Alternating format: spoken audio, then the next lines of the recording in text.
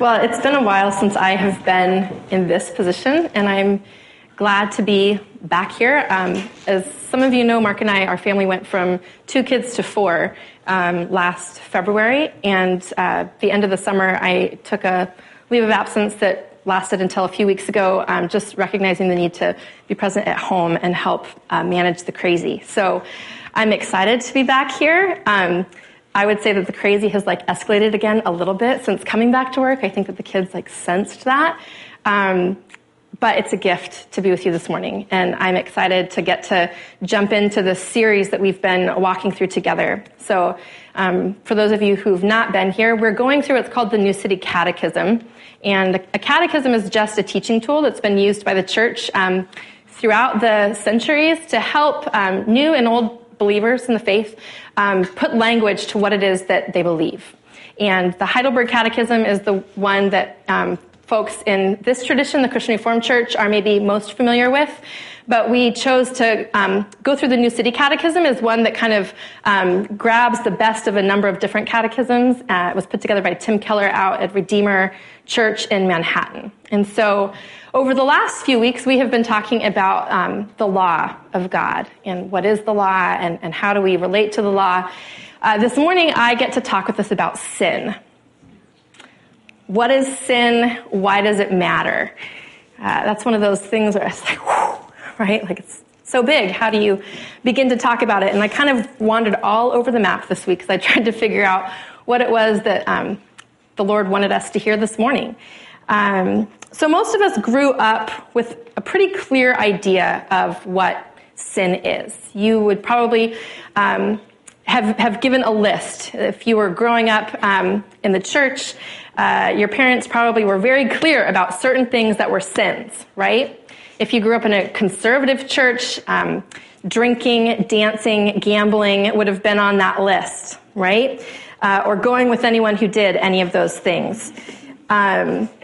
Today, there's some more controversial things that might go on that list for some and not for others. Abortion, women in ministry might be on some folks' list. And not to mention kind of the breaking any of the big commandments, right? Murder, adultery, theft. So for many of us, when we think of sin, we kind of get this running list of behaviors, activities that are sins, things to avoid. But this understanding of sin is drastically wanting. If our understanding of what sin is ends with simply a list of things not to do, we have missed the point. If we step back and reflect on the state of the world, we maybe begin to get a sense of it, right? In Europe today, there are still refugee camps that are full to overflowing with Syrian refugees from the war happening there. In China and India and many other developing nations, people are dying daily as a result of pollution. You can argue the effects of global warming, but the reality is that pollution kills people in our world today. There are villages in China that their entire livelihood is found pawing through American trash, looking for bits of copper and other precious metals from our discarded electronics. And that process is killing those people. Closer to home, right here in the States, kids are being poisoned by drinking the water that comes out of the faucets in their homes. We are attempting to recover from multiple natural disasters in our nation, hurricanes that resulted in massive flooding and loss of homes that could have been avoided if city planners in those cities had done their job thoroughly in the past and not built neighborhoods in floodplains on land that is under sea level. And right here, our streets are littered with needles, with dirty human beings who have no homes, who have no hope, who have addictions that are killing them. And then there's the issues that fill our news today. Racism, white privilege, national leaders that make our news seem more like bad reality TV. And then the situation that Joey prayed about just now at the green bean yesterday. The world is out of control. The world is out of control. We cannot question that. Everything is broken. Everything is broken. And the result of that brokenness, the cause of that brokenness, is sin. Is sin. So that's what we're going to reflect on a little bit together this morning. We're going to do it a little bit differently than there was a text that came with the Catechism, 1 John 3:4, and it talks about sin as lawlessness, and I tried digging into that this week, and I wanted to do justice to a specific passage of Scripture, and I just had to scrap it yesterday, because I feel like sin is bigger than that. And so there's not going to be one passage of Scripture this morning, and part of me as a pastor feels like wrong with that. But what we're going to do is we're going to talk about the story of Scripture this morning. We are going to tell the story of Scripture from Genesis to Revelation so that we can see the effects on a massive cosmic scale of sin. All right? So that's where we're going this morning, and I hope that you can walk with me through that. So let me pray, and then we will begin the story. Lord, open our hearts this morning. Hearing Joey pray about the situation of the green bean yesterday just kind of wakes us up maybe more thoroughly to the reality of sin, to the reality of the brokenness that is everywhere, that many folks encounter as personally as we did yesterday every day of their lives. Lord, give us soft hearts to hear what it is that you want us to hear today. What is sin? Why does it matter? Give us ears to hear, Lord. In Jesus' name, amen. So we're going to go all the way back to Genesis 1, all right? The story of everything that is. In the beginning, God, all right? Genesis 1. In the beginning, God. God was before all things. God, the creator of everything that is. Genesis 1 goes on. In the beginning, God created. All right? This is how it all begins. These are the stories that we hear told as children. And we learn about the 7 days of creation and all of the things that God created. On the first day, he created light and dark. He separated the two from one another. On the second day, he created the sky. And then he separated dry ground from water, and he made plants to grow. The next day, he created the sun and the moon and all of the lights in the heavens. Everything that is on this earth and not in this earth comes from the Lord. The next day, he created all of the creatures in the sea, the crazy things that you see when you go to the beach with your kids. The crabs that you find when you flip over the rocks. The sea cucumbers that you poke at the aquarium. On the sixth day, he created all of the animals on land. All of the crazy things that you see when you watch the Discovery Channel, when you flip open a National Geographic book. And at the end of that, the pinnacle of his creation, the only thing in all of his creation that God said, it is very good. The last thing that God created was Adam and Eve, male and female, humanity. And then he looked at all of that and he said, it is very good. And then on the seventh day, God rested. Well, this is the story of Scripture. This is the story, the true story of how everything that is came into being. And in the right ordering of things, this is how we read the story, right? When we open a book, we read from left to right. In the beginning, God. God then created all things.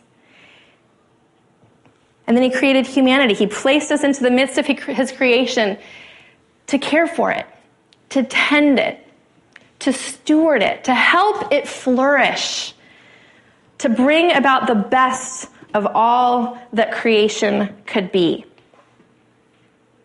So in the right reading of the story, everything comes from God. Everything points back to God.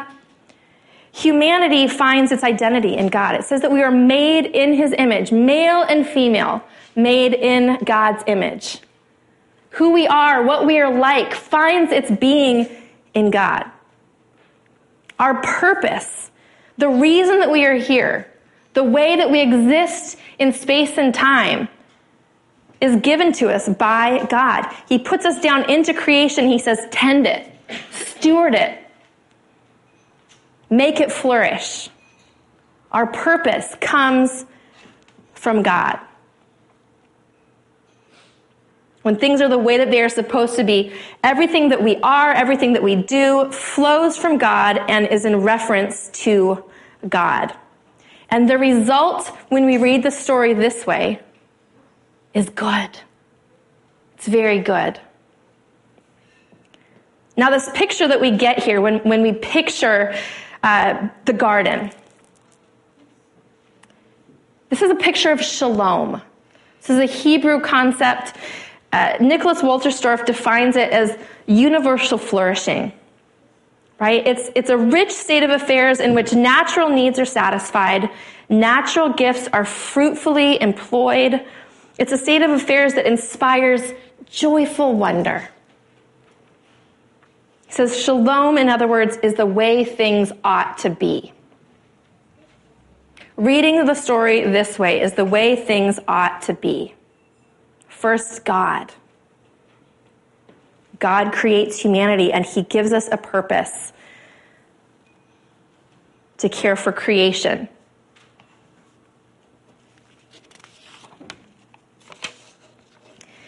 Now, shalom, this beautiful reality, lasts for an entire 2 chapters of Scripture, right? And then Genesis chapter 3 comes. And we have a serpent enter the story. And that serpent introduces doubt. He causes Adam and Eve to doubt God. Their trust is broken in the goodness and the providence, in the provision of God. Even surrounded by all of this stuff. Shalom, life as it should be. Adam and Eve begin to doubt God. And in that moment, when they choose to take that piece of fruit off of that tree against God's command, everything gets twisted. And that twisting is sin. And that twisting is playing itself out in every aspect of our lives today. Adam and Eve are suddenly ashamed of their nakedness in that moment of twisting. Their relationship with one another becomes twisted. Adam and Eve are ashamed in the presence of God at this point. They have to run and hide, cover themselves with leaves. This God that up to this point they had wandered through the garden alongside. In this moment when doubt enters the story, their relationship with God becomes twisted. And as punishment for their doubt, for the sin that they commit in turning their back on God, God curses their relationship with the earth. Work becomes toil because of the twisting that happens in this moment. Have any of you seen the movie Grand Canyon with Danny Glover? It's old. I hadn't seen it. Came out in the 90s. And there's a scene in the movie where Kevin Kline is driving his car and it breaks down in a really bad part of town. And cell phones existed then, and so he calls the police, or he calls a tow truck. But while he's waiting for the tow truck to show up, a car full of gangsters drives by and pulls in behind him and begins giving him a hard time. And it becomes very clear that things are not going to end well for Kevin Kline.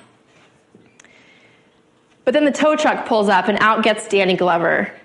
And he comes up and he diffuses the situation. He begins to load the car onto the truck. And as he's doing that, he has kind of conversation off to the side with one of the gangsters. And he says this. He says, man, the world ain't supposed to work like this. Maybe you don't know that, but this ain't the way it's supposed to be. I'm supposed to be able to do my job without asking you if I can. And that dude over there is supposed to be able to wait with his car without you ripping him off. Everything is supposed to be different than what it is here. Maybe you don't know it yet, but this ain't the way things are supposed to be. Stephanie and Autumn, working their shift at the Green Bean yesterday, should have been able to do that work without fearing for their safety. The customers sitting in the Green Bean should have been able to sit there and enjoy a nice Saturday morning without fearing for their safety.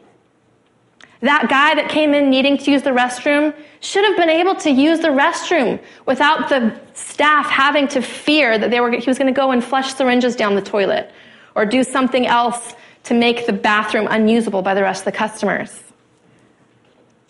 Things are not the way they are supposed to be as a result of sin. So you see, sin is so much more than that list of behaviors from our childhood memories. Sin is a twisting of the very fabric of creation, of the way things are supposed to be. Sin is the reason that we say, this is not the way it's supposed to be. Sin is a violation of shalom, a violation of the way God intended creation to be. And it affects absolutely every part of reality. All of our relationships with one another, our relationship with the Lord, our relationship with creation. It's all broken. It's all been twisted. So going back to the creation story, in the beginning, God. And God creates. Koala bears and grasshoppers, stars, the sun. He makes man and woman, and he makes us in his image. And he places us into the midst of the goodness that he created to rule it, to take care of it, to tend it. But as we've seen, instead of trusting God, Adam and Eve turned their backs on God. They chose not to trust him. They chose to disobey God's command not to eat of that tree in the center of the garden.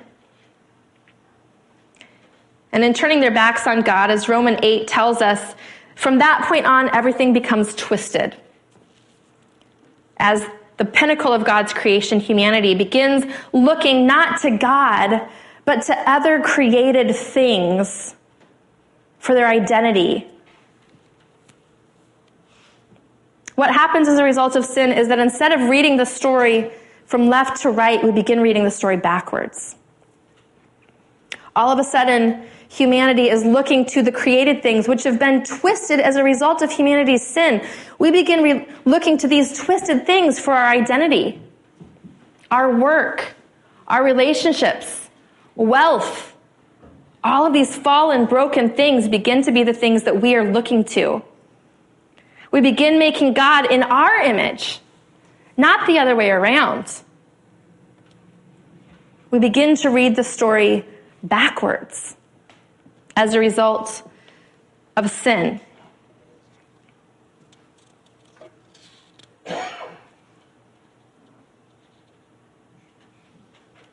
Paul in Romans 1 says that because of this twisting, because of this reading the story backwards, ultimately God gives them over to the sinful desires of their hearts. And the result is evidenced around us every day. Everything is broken. Everything is broken because we have turned our back on God. We have chosen to rule the world on our own, apart from him. Everything is twisted because we don't trust the one who created us. And this is sin. Another helpful way to think of sin is as idolatry. And Tim Keller, who put together the New City Catechism, also has a book called Counterfeit Gods. And in it, he defines sin as idolatry. He breaks it down into all of these different types of sin. But he says that sin is not just doing bad things, it's making good things into ultimate things. Right? Making good things into ultimate things. The image that came to my mind was the story that my dad tells of his favorite Christmas. They bought me a Barbie dream house that I had wanted all year long. Well, I went crazy when I opened it. But sin would have been me walking into the kitchen and getting stuck with the wrapping paper, when there's this dollhouse that they've been waiting to give me all year. And I can't get to it because I'm stuck on the wrapping paper. Sin is making good things into ultimate things and then building your life and your meaning on those things more than on God. We want to make sin about right and wrong. But I think often it's simply making good things into ultimate things. It's getting the story backwards about not trusting God, putting our trust in created things, finding our identity here instead of here.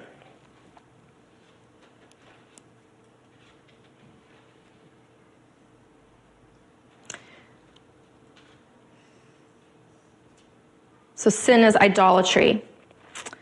And sin is a result of our failure to trust in the one who created us. If I were to ask for a show of hands, I would imagine a very large number of you would say that you wrestle with some negative effect of stress. Lack of sleep, bad sleep, ulcers, migraines, anxiety, depression. I think that we live in that state because functionally we live in a way that shows that we don't trust God. We can't stop. We can't rest. God created in 6 days, and then on the seventh day, he rested. He calls his people to rest, to be a Sabbath people. And yet, because we don't trust God, we don't rest. Everything is broken because we don't trust our Creator. We make good things ultimate things. We worship the things of this world. We seek our identity in those things. And the effects of this sin have seeped into everything. Romans 8 says that all of creation has been subjected to the curse and is groaning as in the pains of childbirth right up to the present time. Don't we experience that groaning? We add our voices to that groaning. Everything is broken.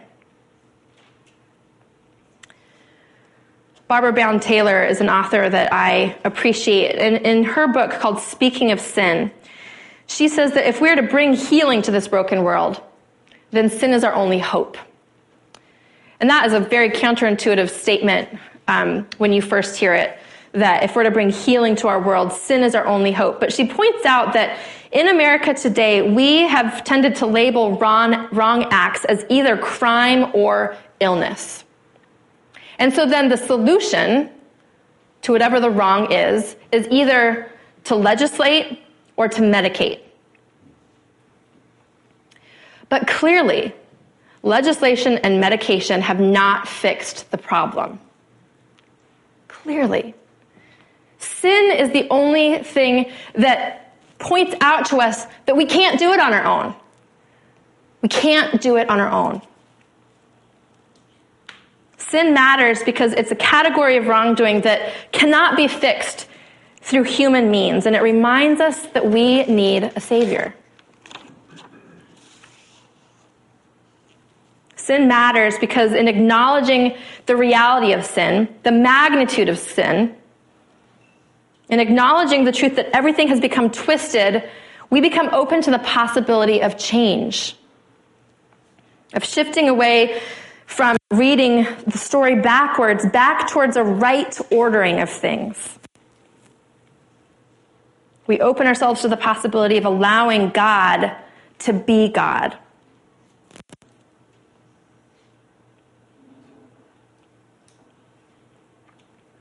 sin matters because it drives us to Jesus.